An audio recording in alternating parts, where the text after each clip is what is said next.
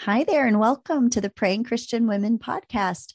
I'm Jamie Hampton, and today I get to be here with Rachel Lewis. Rachel is an adoptive, foster, and biological mom. She's the founder of the online support group Brave Mamas, a safe place to grieve a child. She's also a blogger and author of Unexpecting, Real Talk on Pregnancy Loss. Rachel, thank you so much for being here and just for sharing your story with our listeners today. Thank you so much for inviting me on. It's such a pleasure to be here. Yeah.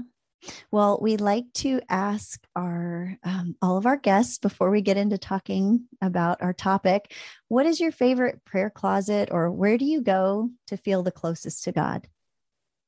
So I would say I don't have that right now, like a very specific place. I think in different seasons in my past, I set aside very intentional time to read my Bible and to pray. And what I found, and this might just be me, but as I set aside a designated time, I started having all of the distractions of like things that I still need to do that day, or maybe I'm just so exhausted from having kids that I'd like fall asleep. And so it's kind of like I'm in this season now where rather than having that dedicated place or that dedicated time, I feel like when I communicate to God, it is sometimes very short, but just in the moment. So if something is happening or coming up, it's just in my heart and in my spirit where I just communicate like, this is what I need, or please help me, or, this is the situation. And so rather than it being this one big thing I do each day, where I was feeling like I was failing at it, I'm just choosing to embrace that God is with me always. And in this season, it's okay to just communicate in this way to him. I love that. And you bring up such a good point, because over the years of doing this podcast, we ask all of our listeners what their favorite prayer closets are. And I've realized that mine has changed over time. There've been different times that at different seasons, I have different places and ways and times. And I think it's so important to acknowledge that there are seasons to everything. It's biblical. And there is a time, I think back to when I was in college and relatively carefree, when I had these like extended journaling times, I had a growing closeness with God during that time. And there've been times along the way where those things have changed drastically. And I think whether it's like we'll talk about today, deeply painful things that happen that shift and reassess and shake up our relationship with God to the point where things aren't going to always look the same.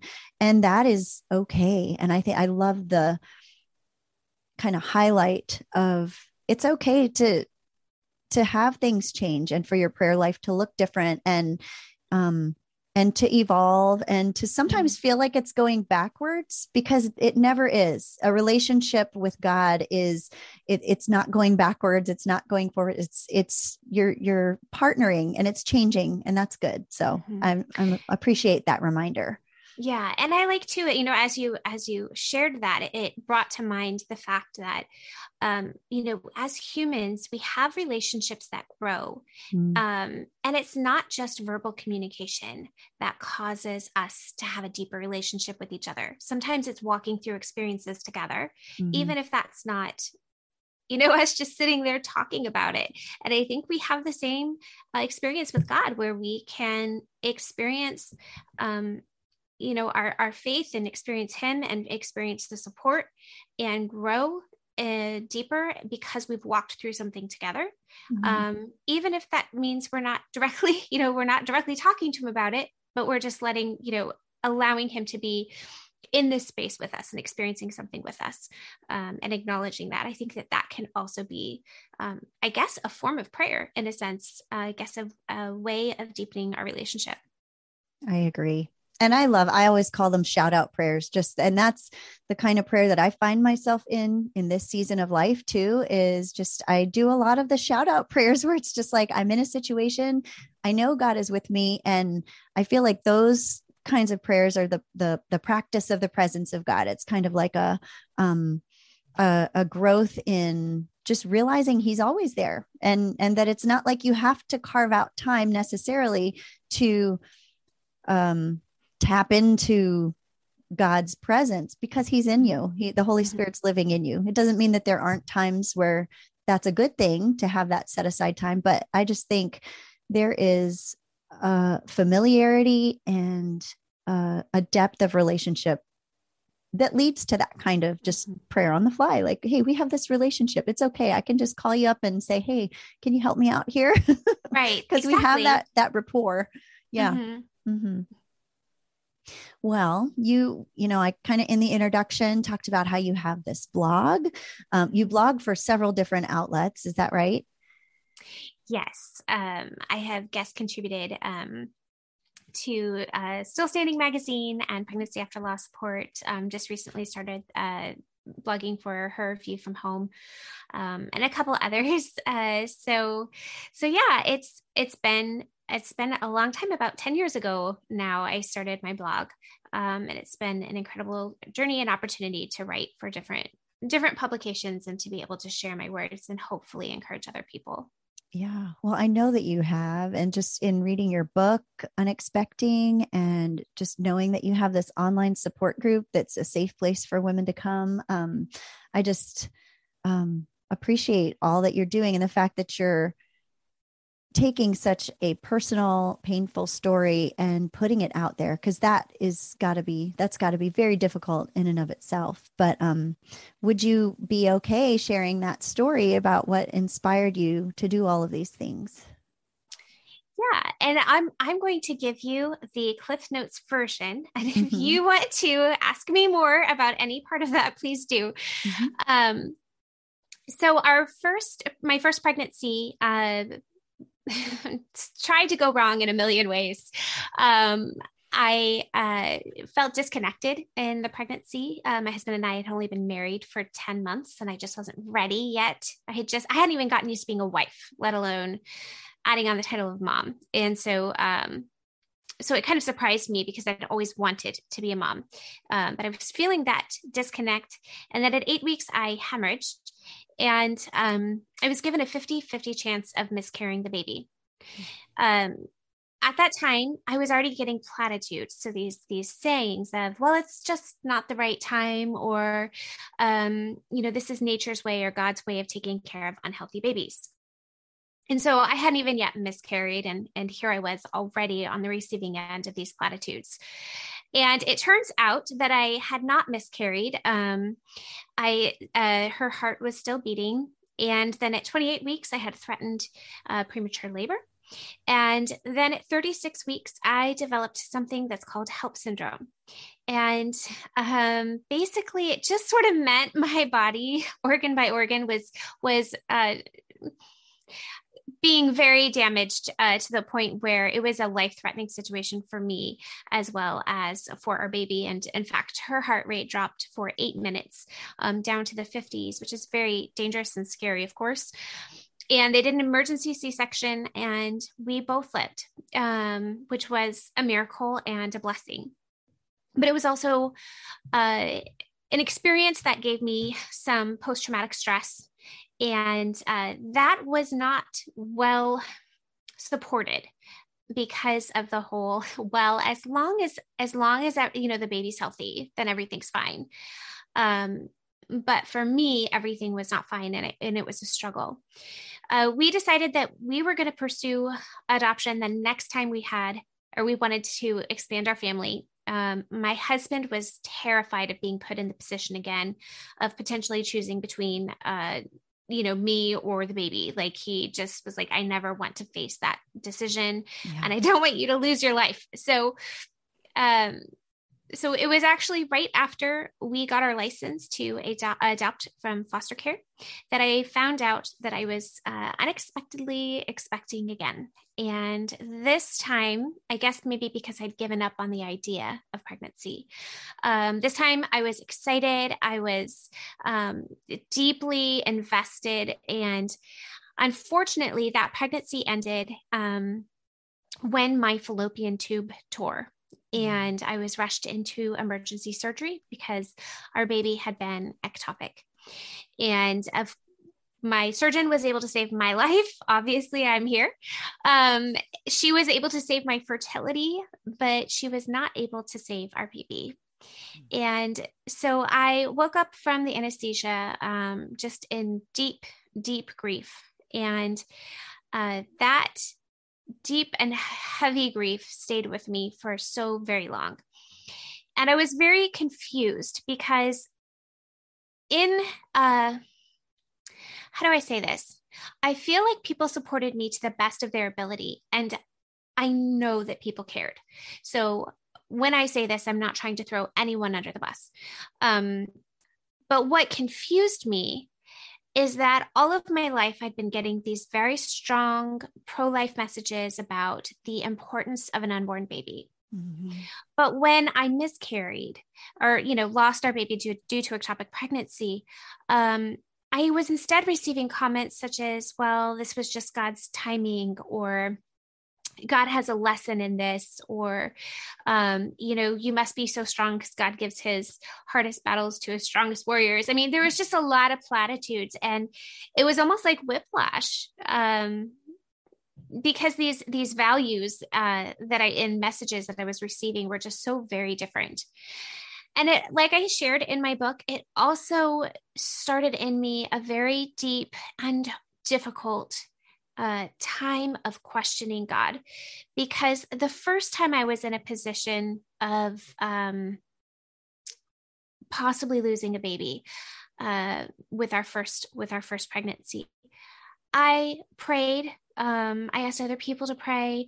I listened to worship music, and God pulled through, and our baby was born alive. And so when we were in the position again of possibly losing a baby, we had found out a few days before my fallopian tube tour that things were maybe not going as well as we'd hoped. So when I was in that position, I was still praying, and I was still listening to the worship songs and asking other people and doing all the same things. And this time my baby didn't make it. And not only did she not make it, but she was already implanted in my fallopian tube. I mean, there was nothing that could have been done. And so I really struggled with, what is God's role in my losses? What can I count on him for? Mm-hmm. Why is it that I am being faithful and I'm being confronted with all of this pain? And then this new vulnerability of like, okay, well, actually, people that I love can die, and things that I want so badly, like a healthy baby, those things are still out of my control. And so that sort of was a very, very deep wrestling. And in that time of loneliness and my grief, I relied on other people's stories to sort of feel tethered, to feel some sense of normalcy in what I was experiencing. And I realized that these strangers basically on the internet who were writing and putting their stories out there, that they gave me a community that I so desperately needed. And so that's what prompted me to start my blog, because I figured if I'm walking through this deep grief and these questions and all of this, not knowing, and these fertility struggles, then surely somebody else out there is also walking through it. And maybe by me being honest about my story, maybe that will help somebody else. And, I can't change this situation. I can't change what I'm walking through, but at the very least, maybe something good can come from it. So that's really what prompted the book, the support group that you mentioned, Brave Mamas, and then also the blog. And a quick ending of our story, we went on to experience 4 more pregnancy losses, all of them unexplained, back to back in the first trimester. And we were able to adopt a beautiful baby girl, our second daughter.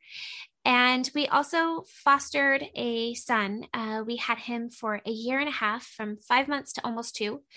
And then we needed to reunify him with his family. And that prompted a very different, but also very real grief of loss of relationship with our foster son.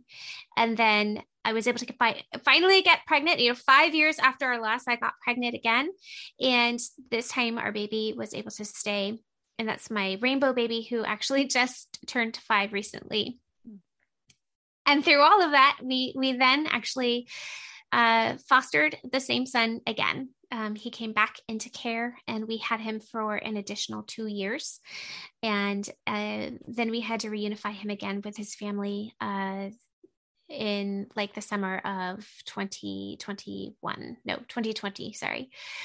So it's been a roller coaster, and there's been a lot of loss and loss of control, and very just a struggle in building a family and kind of creating a family. And then just all of that goes with loss and foster care and adoption and, and everything. It's a whole package.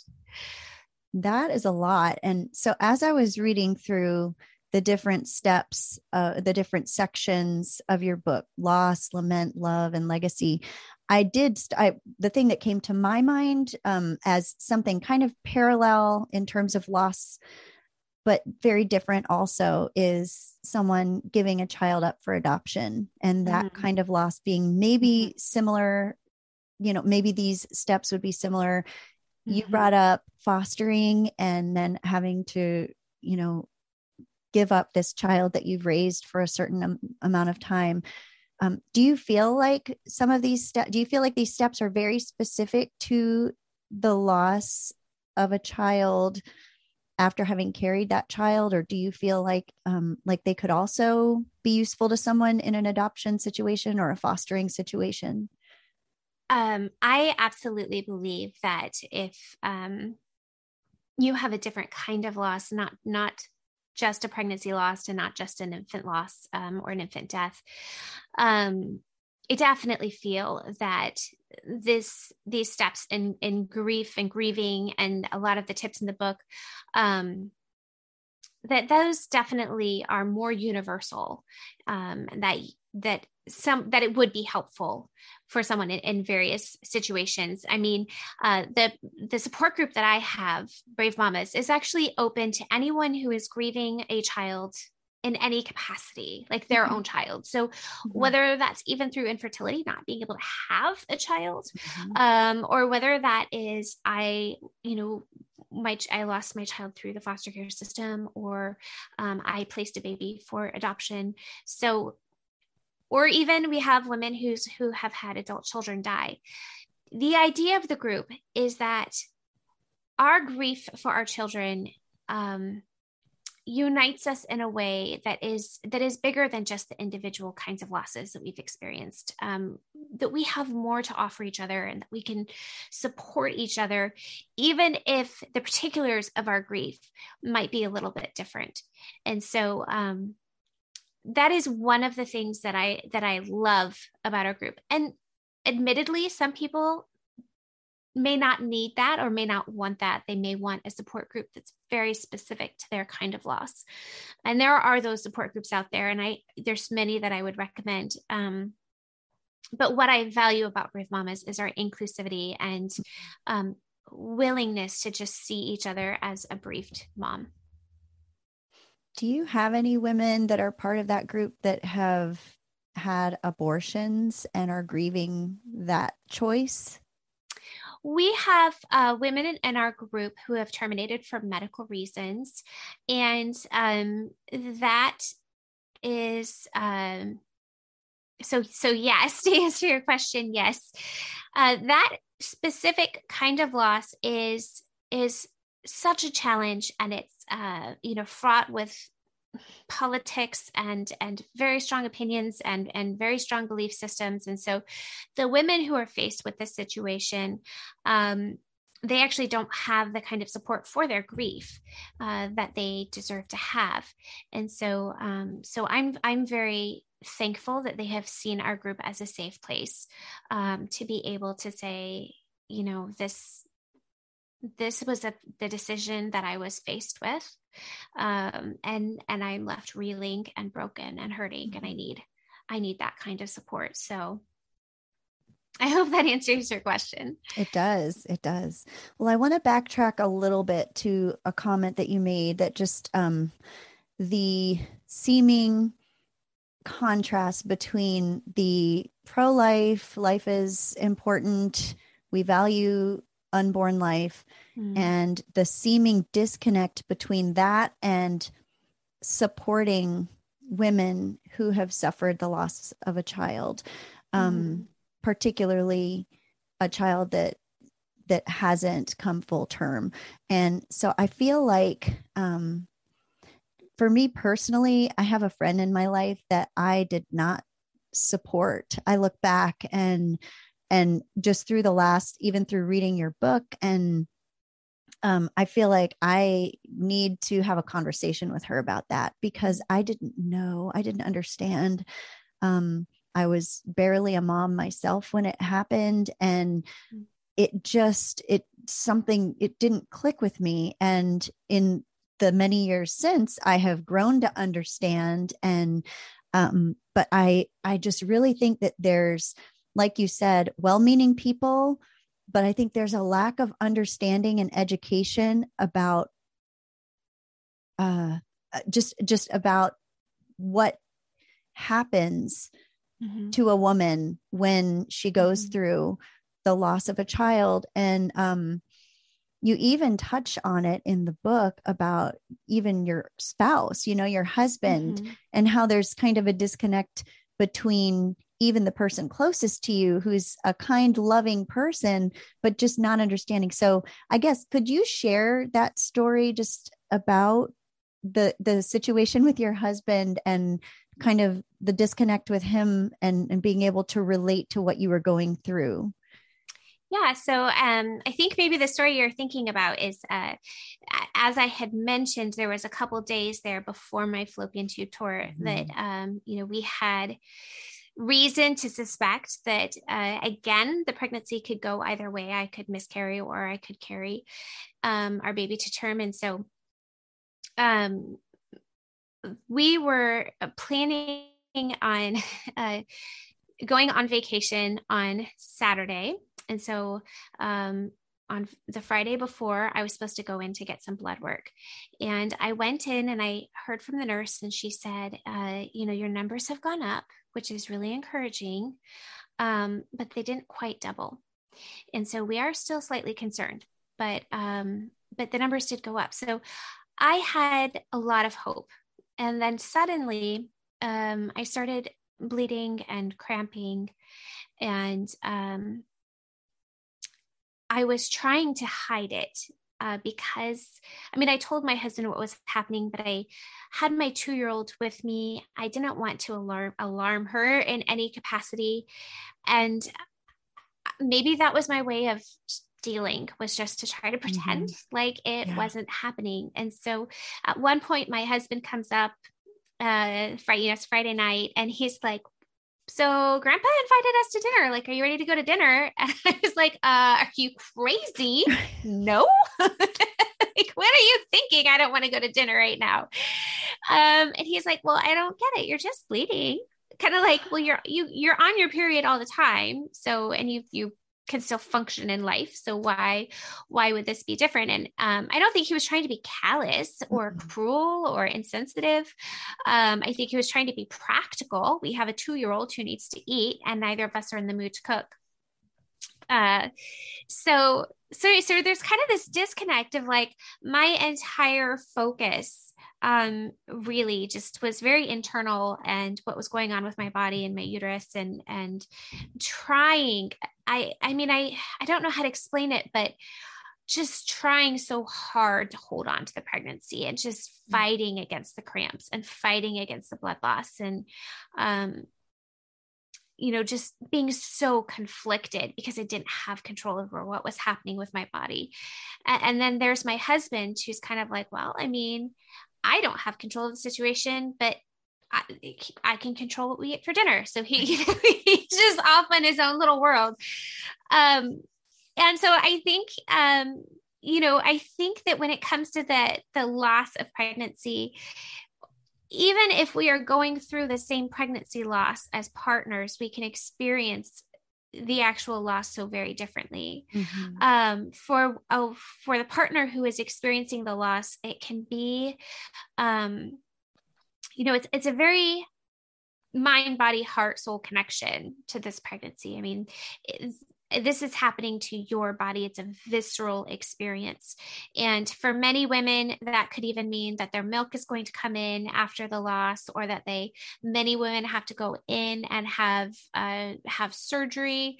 In my experience, when I went into surgery, I remember my OB walking me through the hospital and through the hallway to get to the OR room. And she said, I don't know how bad you are inside. I don't know if I'm going to have to take everything. She's like, I might have to do a full hysterectomy. I don't know how much blood loss you're going to have. We might have to do a transfusion. So, I went into surgery, honestly, believing there was a possibility that I just wasn't going to wake up. And so for me, I had that kind of trauma, and I didn't actually realize for many months that my husband had gone through trauma as well, even though he didn't experience it viscerally. When I called him from the doctor's office and said, I was in excruciating pain from my fallopian tube tearing, and I called him and I said, you need to come to the hospital right away. They're doing surgery. He also thought I was going to die. And so, he ran to his car to come to the hospital, and then he got in his car and then he froze, which actually is a very typical reaction for guys. And I can explain why in a minute, but all of a sudden he was like, he just felt incapacitated to move. And he eventually called his dad and then couldn't even get out the words, just overcome with this grief, because not only was he grieving our baby, but at the same time he was grieving, and had this huge fear and concern for me, which was very traumatic for him. So we can experience something and yet it's so very different. And for a guy, since it's not a visceral connection to the baby, they don't have the baby in their tummy, these surgeries or these losses are not happening to them physically, they can feel like the grief and the loss is a little bit more ambiguous. And their losses and their experience of grief is actually often disenfranchised. People in their rush of support for the women, because we often think of pregnancy loss as a woman's issue, in rushing to the women, they often either bypass the partners entirely, or they go to the partner and say, how can I support your wife? Or how can I support your girlfriend?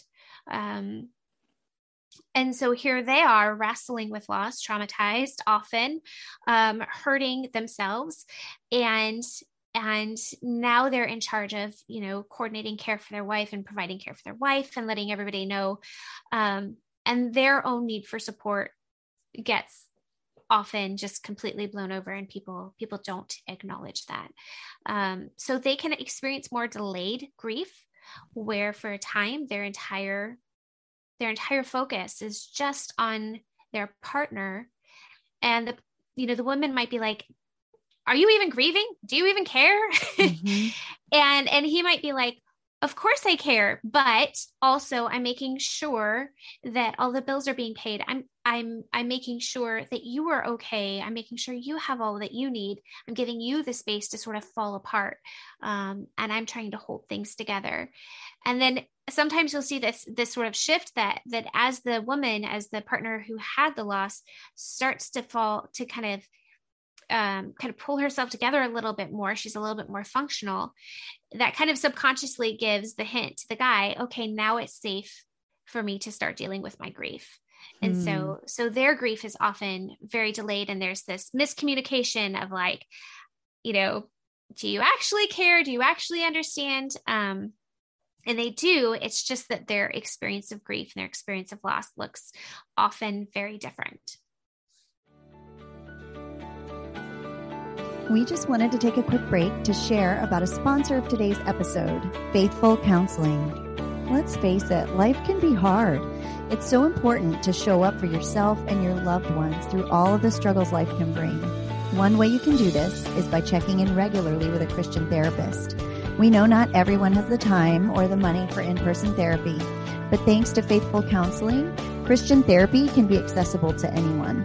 You can speak to your counselor by video, phone, or text. Scheduling is so easy, and financial aid is available. I recently started using Faithful Counseling myself, and I admit I had never been to a therapist, and I was kind of nervous about the process. But I was shocked at how easy it was to get started, how convenient it is to communicate with my counselor, and how easy she is to talk to. We would love for you to find out for yourself how beneficial Christian counseling can be. So our sponsor, Faithful Counseling, is offering you 10% off your first month when you use our special link at faithfulcounseling.com/praying.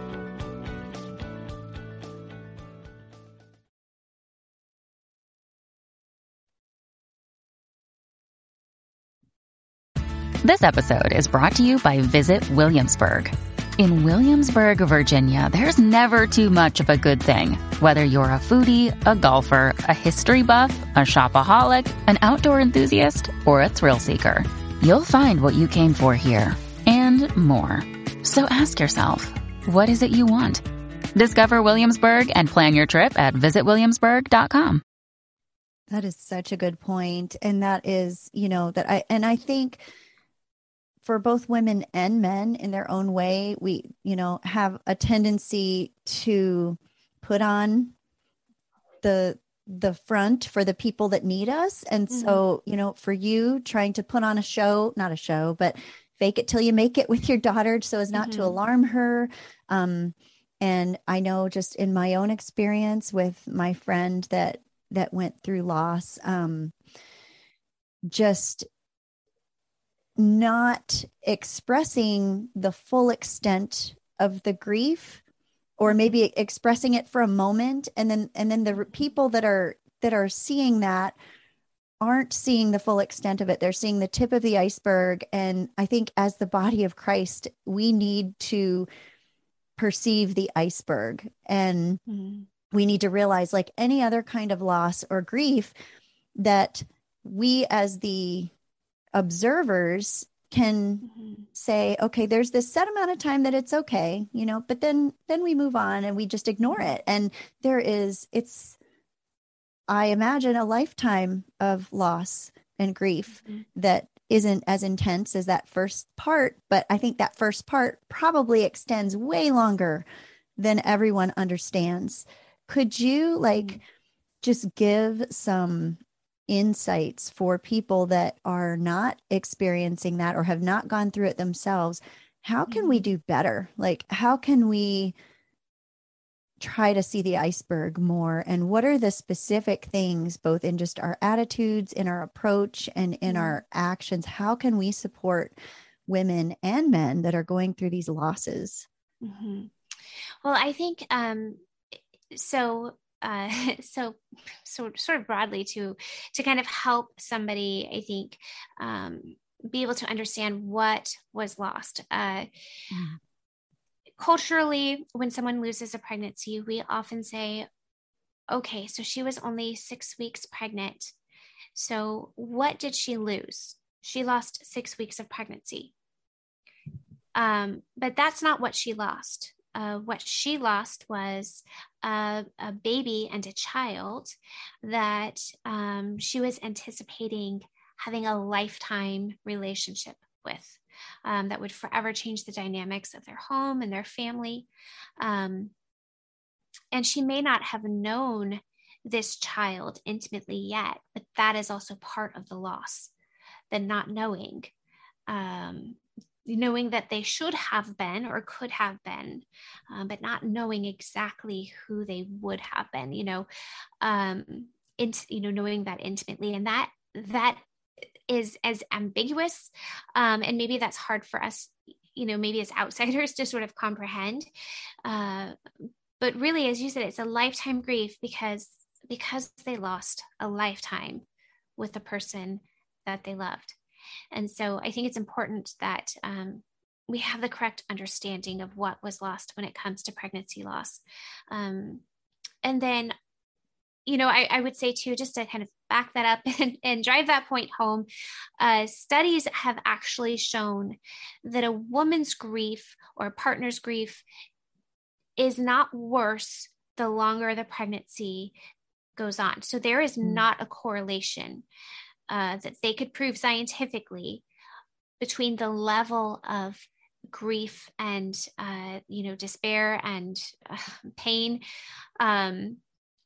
Like that does not correlate directly to the length. So a person at 4 weeks pregnant, scientifically, conceivably, can have as intense of a reaction of grief as someone who lost a baby during birth at 40 weeks. And so we as a culture need to embrace that this is true, because it's not just, as I said, the weeks, the length of the pregnancy or the length of the gestation. It is, what were the hopes and dreams that the couple brought to this pregnancy? Was there any trauma involved? For instance, thinking you're going to lose your life going into surgery. Was there any trauma involved in the experience? What kind of support did they have? Somebody who's lost a child at 40 weeks, who has all of the support in the world that goes on for months and months and months, is probably going to do better than someone at 4 weeks who feels like she can't tell a single soul that she had a loss and feels like she needs to walk this journey completely alone. Or worse, tells somebody about her loss and has it discounted and does not receive the support. So there's so much that goes into this experience beyond gestation. As far as what people can do, there is a quote from Dr. Bessel van der Kolk. He is the author behind The Body Keeps the Score. And he talks, that book is a lot on trauma and how that affects our body and how we as humans experience it. And he says that true social support is actually the number one thing that can sort of interrupt or intervene in someone's trauma and promote healing. Or if it's lacking, if it's not there, then it's going to exacerbate that trauma and make it worse. But it's kind of like the number one most effective intervention is true support. And he says true support is being seen, feeling heard, having a visceral feeling of safety. And so what we as supporters can do is we can see them. We can recognize their loss. I know you had mentioned, how can the church specifically recognize these couples that are experiencing this loss, and even these grandparents, because grandparents are also affected by the loss of babies. So how these hurting people, how can we see them? Maybe that means we recognize them on Mother's Day. Maybe that means when we talk about family and the importance of family, we make space for the fact that there are people in our congregation that desperately want to have a family and can't. So maybe when we talk about children being God's blessings, we recognize that that isn't something that's earned. So it doesn't mean if you can't have a baby that God isn't going to bless you, or that you have somehow, you somehow don't deserve a baby. So, in the sermons, how can we approach this? How can we make sure that these individuals are seen? And then, just person to person and in relationship, am I looking to see their needs? Am I asking their support person, their coordinator, how I can help? Am I actually going up to them rather than trying to avoid them because I don't know what to say? Am I willing to sort of embrace, right? Am I willing to embrace the awkwardness that might be there? Maybe because you don't know what to say. Am I willing to embrace temporary discomfort to allow someone else to have a measure of comfort in a world of their own hurt. So are we seeing them? Are we hearing them? So what we often do is, like I said, we want to say something to fix it. And the reason we do that is because it gives us comfort as the comforters. If we feel like we can make them feel better, it makes us feel better. Right. It relieves our own discomfort in the situation. But that's actually not helpful to them. Often our words can hurt. And so we need to be intentional about our words. But we also need to understand that we don't have to offer a solution to this problem. And I think if we can just wrap our minds around that, that actually will provide a lot of relief for us to know that we don't have to know the answer, we don't have to provide an answer, and we don't have to provide a solution. We can just show up and hear them, and accept what they are hearing, and not challenge you're saying, and not challenging that, but just accepting that. And then, are we providing a visceral feeling of safety? Are we making sure that their needs are met, that their lawn is mowed, that their dishes are being done, that there is food in the house? Are we offering to take their living children, to and from school, just to let them sleep in a little bit? So a person can't start to even process their trauma until their body physiologically is out of that fight, flight, or freeze mode. So we need to feel safe. So people who are hurting need to feel safe. They need to have their needs met in order for them to emotionally even start to address the trauma and the hurt. So that is another way that we can do that.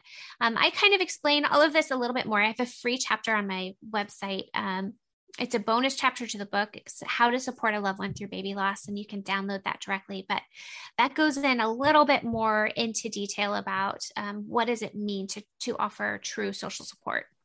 Oh, that's a great resource. So yeah, we will definitely link to that. So that's on your website? Yes, Okay. On unexpectingbook.com. Okay.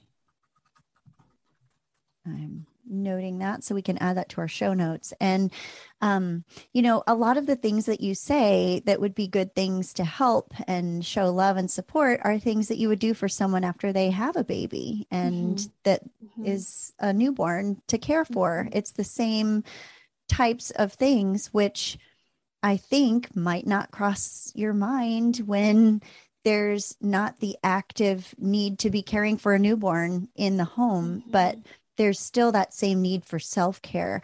And what I have learned recently, just in learning about other people that have gone through this kind of loss through reading your book, is your body still believes that it's pregnant, looks pregnant for a while after this loss. And that in itself can be traumatic. And is that your experience? Yeah. And, there's such a wide variety of ways that our body can respond. Yeah. But we need to understand that a woman who has experienced the loss of a pregnancy is a postpartum mother. Yes. So the chemical shift that happens, that hormonal shift, actually is the same whether you're 4 weeks along or you're 40 weeks along. So when, once you've given birth, so once your body has released everything and you are no longer pregnant, then your body, like your chemicals shift, and it's the same, and it's going to affect your mind and your body sort of pretty much in the same way, no matter your gestation. Things that can, make it harder. There are miscarriages where your baby has passed away, or your baby has died, and your body isn't recognizing that. And a lot of people think that a miscarriage is just like a one-day event, like you just bleed and everything's fine. And for some people, their experience of loss can go on for weeks, months even, of monitoring their blood work, making sure their blood work's going down, or their hormones are going down, and sometimes necessitating a surgery after weeks of bleeding. So it can be a very long and involved process. And then, of course, there's women who've given birth, and their baby did not live, and they still look pregnant. Just as a postpartum mom often has a belly, or their uterus doesn't contract right away. It's a process and it takes time. And so we need to recognize that any woman who's gone through a loss is a postpartum woman and deserves that level of support that we would give a brand new mom. In your book, you talk about how there's grief, which is something very specific and something that is definitely a part of the process, but that at some point your grief turned into something more, and that, that required extra support, and kind of your process of recognizing that and going through that and the emotions you felt along the way. How can women in general, I know it's hard to generalize because it's so specific, but do you have any universal ways that women experiencing grief can know when that grief is strictly grief, or when it's becoming either depression, postpartum anxiety, or some other kind of thing that might need extra support? Yes, I do. And I would actually like to credit Lindsay Henke. She's a social worker, licensed social worker. And I interviewed her for the book, for this purpose, to kind of help me parse out, okay, what is the result of this hormonal shift? What is postpartum, like normal issues, and then there's postpartum depression and anxiety, and then there's also just grief on top of that. And so all of those emotions kind of get entangled, and it can be really difficult to know, okay, am I just grieving the loss of my baby, and am I just have the hormones from being postpartum that is normal and appropriate and hard but expected, or has it turned into postpartum anxiety or depression? And so Lindsay says these are kind of just a brief list of what you could look for, maybe that are red flags. So whether you're experiencing this, or maybe you're listening to this and you know somebody who's recently gone through a loss, so maybe you are a close support person to them. So maybe these are some red flags that you can kind of keep in the back of your mind of like things that you could look for. The first is that your grief severely limits your ability to function day to day after about 6 months. Now, 6 months is not like this perfect timeline where all of a sudden, one day you are deeply in grief and the next day you're functioning just fine. But what that's sort of saying is, after a very significant amount of time, is your grief and your emotions so heavy that you literally cannot get out of the bed? That you literally cannot work your job at all, like in any capacity, that you cannot care for yourself, that you cannot care for your children. So I'm not saying, you have to be happy and perfectly fine at 6 months.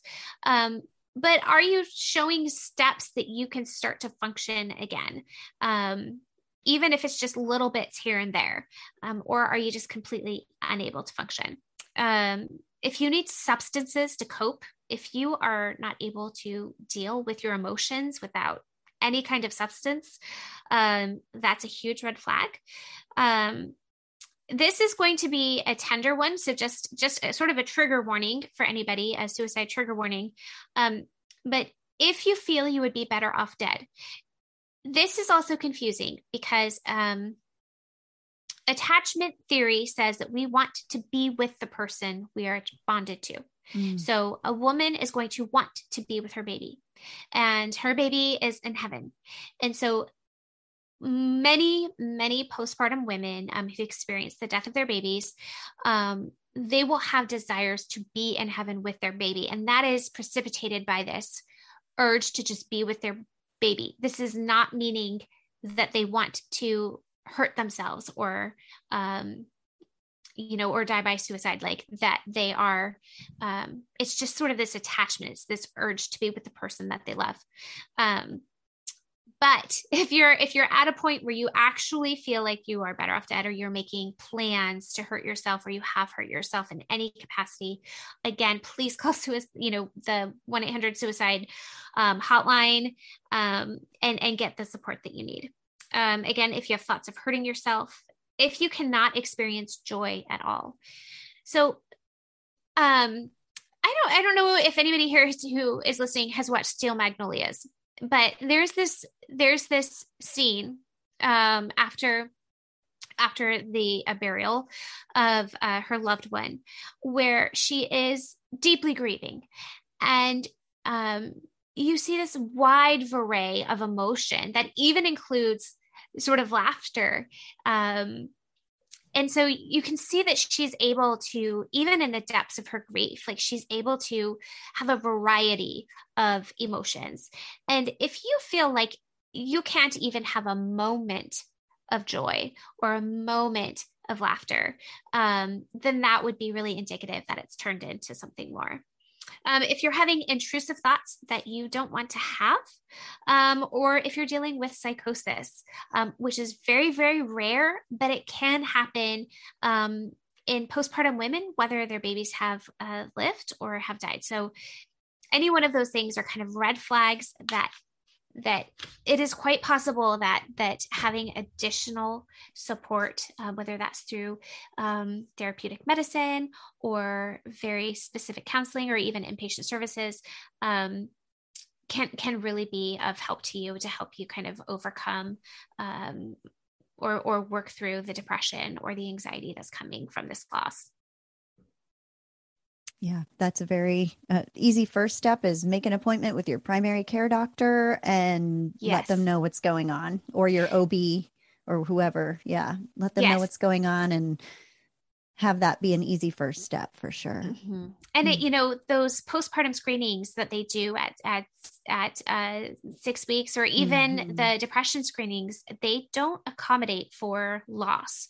Yeah. And so even doing those screenings, it can be hard. And so what's really important is when you make that appointment, you need to make sure that you communicate with your provider that you have experienced the loss of a baby, and let them know when, how far postpartum you are, because that can affect how, I don't want to say how you're treated, but like the treatment options and kind of how they approach your situation and better support you. Absolutely. Well, we're running out of time. I had one last question to ask you before we talk about where to find you online. I just wanted to ask you about the importance of lament, because that is one of your steps. And how in your life did that look? Was it as you were walking through the disappointment and grief, and I don't think disappointment can even encompass probably what you were feeling, despair and distrust of God at that point, where you talk in the book about kind of having to reassess your whole spiritual belief system, really, once you experience that loss. So was it hard for you to even acknowledge God at that point? Or did you take that disappointment to God? Or what did that look like for you in your life? So initially, I did not take it to God. Initially, I felt like the expectation that God had for me was to respond in a way that I thought was a faithful response, which kind of, if I could compare it, in the beginning of the book of Job, Job says, the Lord has given, the Lord has taken away, blessed be the name of the Lord. And so I felt like being faithful meant that I was spouting the words that I felt that God expected, and that I felt that the church expected, and my fellow Christian, friends and family expected from me, in order for me to be quote unquote good Christian person. And the problem with that, of course, is that that's not how I felt. In many ways, that's not how I felt. And these losses, as you said, it started to bring up these questions that I had in my faith. And to be honest, that was terrifying, like just terrifying, because I had accepted Christ when I was 3, and was raised in a very conservative home. Believe that I was, following God faithfully all throughout that time, went to Bible school and got a degree in Bible and theology. And I just felt like my life at that point had not really seriously been challenged, or my faith had not been challenged. And so now here I was, wrestling with things that maybe other people had wrestled with quite earlier in their life. But for me, it was sort of the first time, and it felt so strange, and it felt wrong, and it felt unfaithful to be experiencing these doubts. So at first, just kind of like if little flames were coming up, I'm just busy, like trying to keep it all down and just say no, I'm not going to think about that. I'm just going to continue with my relationship as it is with God. And eventually, maybe because of the amount of loss, or how consistently I was experiencing the grief and the disappointment, I could no longer do that. I realized that I needed to actually look at my doubts, and actually look at my questions. And that by doing that, I was being more authentic in my relationship with God, and I was being more honest. And, if I truly believed that He already knows everything, then He already knows that these words I'm spouting are not the words that I actually feel in my heart. So, and I also realized, that this, if you have a relationship with another person, if that relationship is tenuous, if it's not strong, maybe it's just an acquaintance or something, like you aren't going to go to that person and be like, you really hurt me. I'm really struggling with what you did. You probably would just say, oh, I'm fine. Everything's fine. Because you don't trust that relationship to be strong enough to endure any kind of tension. So it's the relationships that are stronger that you're like, okay, actually, I'm hurt, and I'm going to trust you and trust this relationship enough to say that I'm hurt, and that I have some things I need to work on, and I have some fears and some doubts, and like, we need to talk about this. And so me being honest with God was a bigger expression of faith than me spouting the words that I thought God wanted to hear. And so that is still a process that I'm in. I do not want to, I don't want to sit here and lead anyone to believe that somehow I have wrapped all of this up, as you said earlier, in a beautiful bow. I haven't. I am still very much in the wrestling process. But I guess the difference now is I'm okay with that, because I know that is more authentic, and that is more real for me to say, like, I'm willing to enter into the wrestling than it is for me just to say, I trust God. I believe everything happens for a reason, and I will not question God or anything. I'm just simply going to praise Him, and that is it, nothing else. So I'm still in the wrestling. Sometimes I wish I were on the other side of this. Sometimes I wish it would go faster. But I also recognize that even God did not create the earth in one day. He didn't do it instantly. He is a God of process. And if the Bible teaches us anything, that often people have to go on a journey, and it takes time and it takes experience. And so I am on this journey, and Don't know how long it'll last, but I am trying to be at least faithful through the process. Well, I love your transparency and just the permission that your honesty gives to other women that are struggling, that it's okay. You don't have to have it all together in a week or a month or a year or 5 years. Like I really believe that as long as we are taking whatever is inside of us to God, that he is pleased with that. And he, just like any parent would be pleased with the mask coming off of our kids and the kids coming to us with questions and problems and feelings, no matter what those feelings are, because the communication is open. So thank you for being willing to say that and put it out there, because there is a damaging kind of, I don't know, pressure, especially for good Christian women, this idea that in order to be a good Christian woman, you've got to have it all together and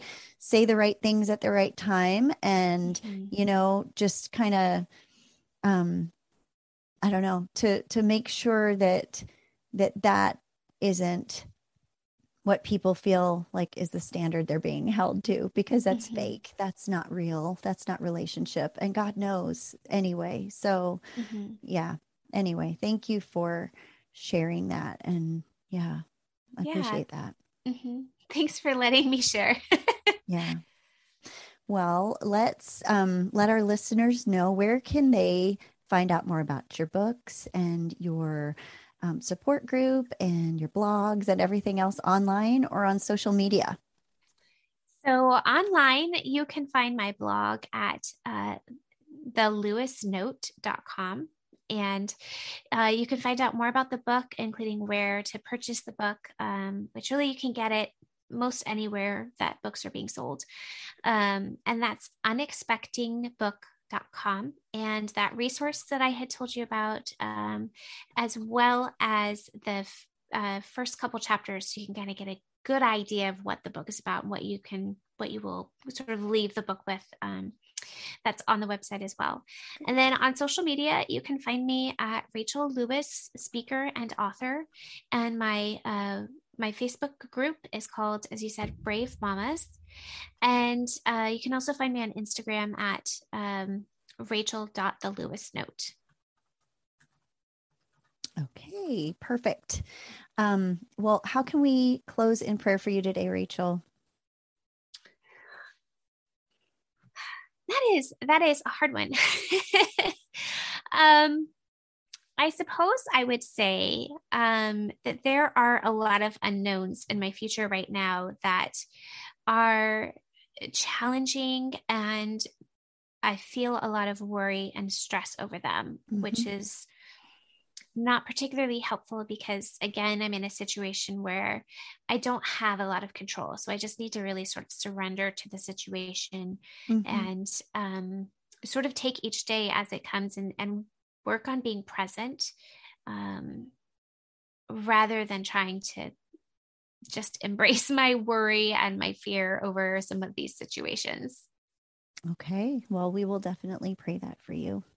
Thank you again so much for opening up, sharing this story, and just, I know, reaching so many women with just like a hope and some clear instructions and support in the times that, for women that are going through this kind of loss. So thank you for doing that. I know it's not easy. It can't be easy. I don't know that it's easy, but I would say that it's worthwhile.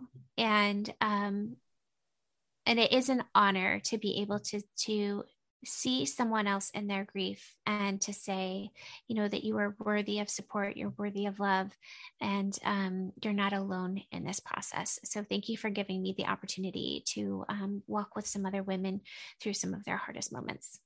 All right, well, let's pray. God, we just thank you for this time. Thank you for Rachel. Thank you for just the courage, the boldness to share this part of her life with other women. in all of these different ways, through her words, through her writing, through support group. And we just pray, God, that you would amplify that message, that you would open doors for every single woman that needs to hear this, to grasp just some of the things that Rachel has learned along the way, and to just feel seen and known and understood by other women who have gone through this kind of pain. Lord, we pray that you would open those doors wide and allow these women to find hope through Rachel's words and through her ministry. God, we just lift Rachel up to you.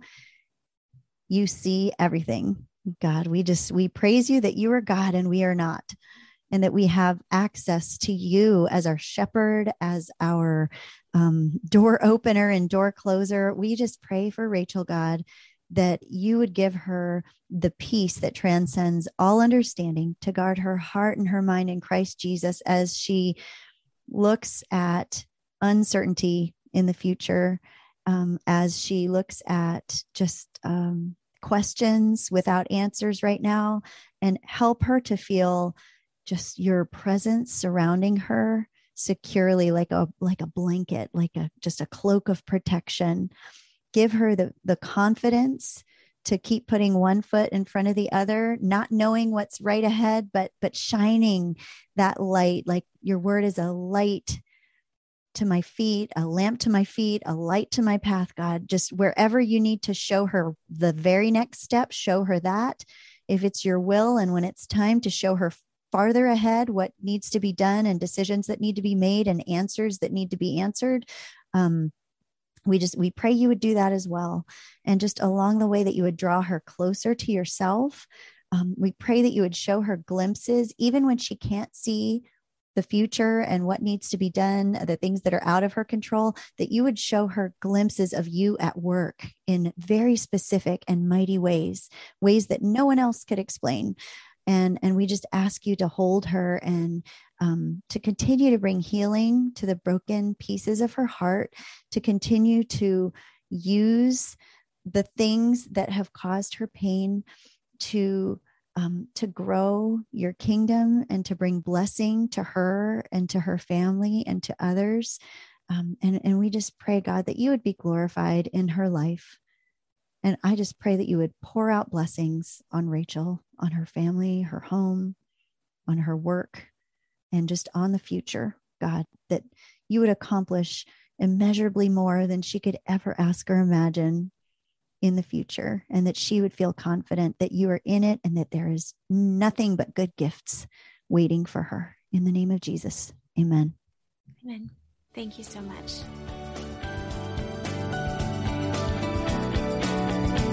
Thanks for joining us on today's episode of the Praying Christian Women podcast. We'd love to hear from you, so please leave us a comment to let us know what questions or topics we can address in future shows. Then hop over to prayingchristianwomen.com/journal to download your free prayer guide. We're so glad you joined us for today's show, and we wish you God's deepest blessings as you draw closer to Him and change the world one prayer at a time.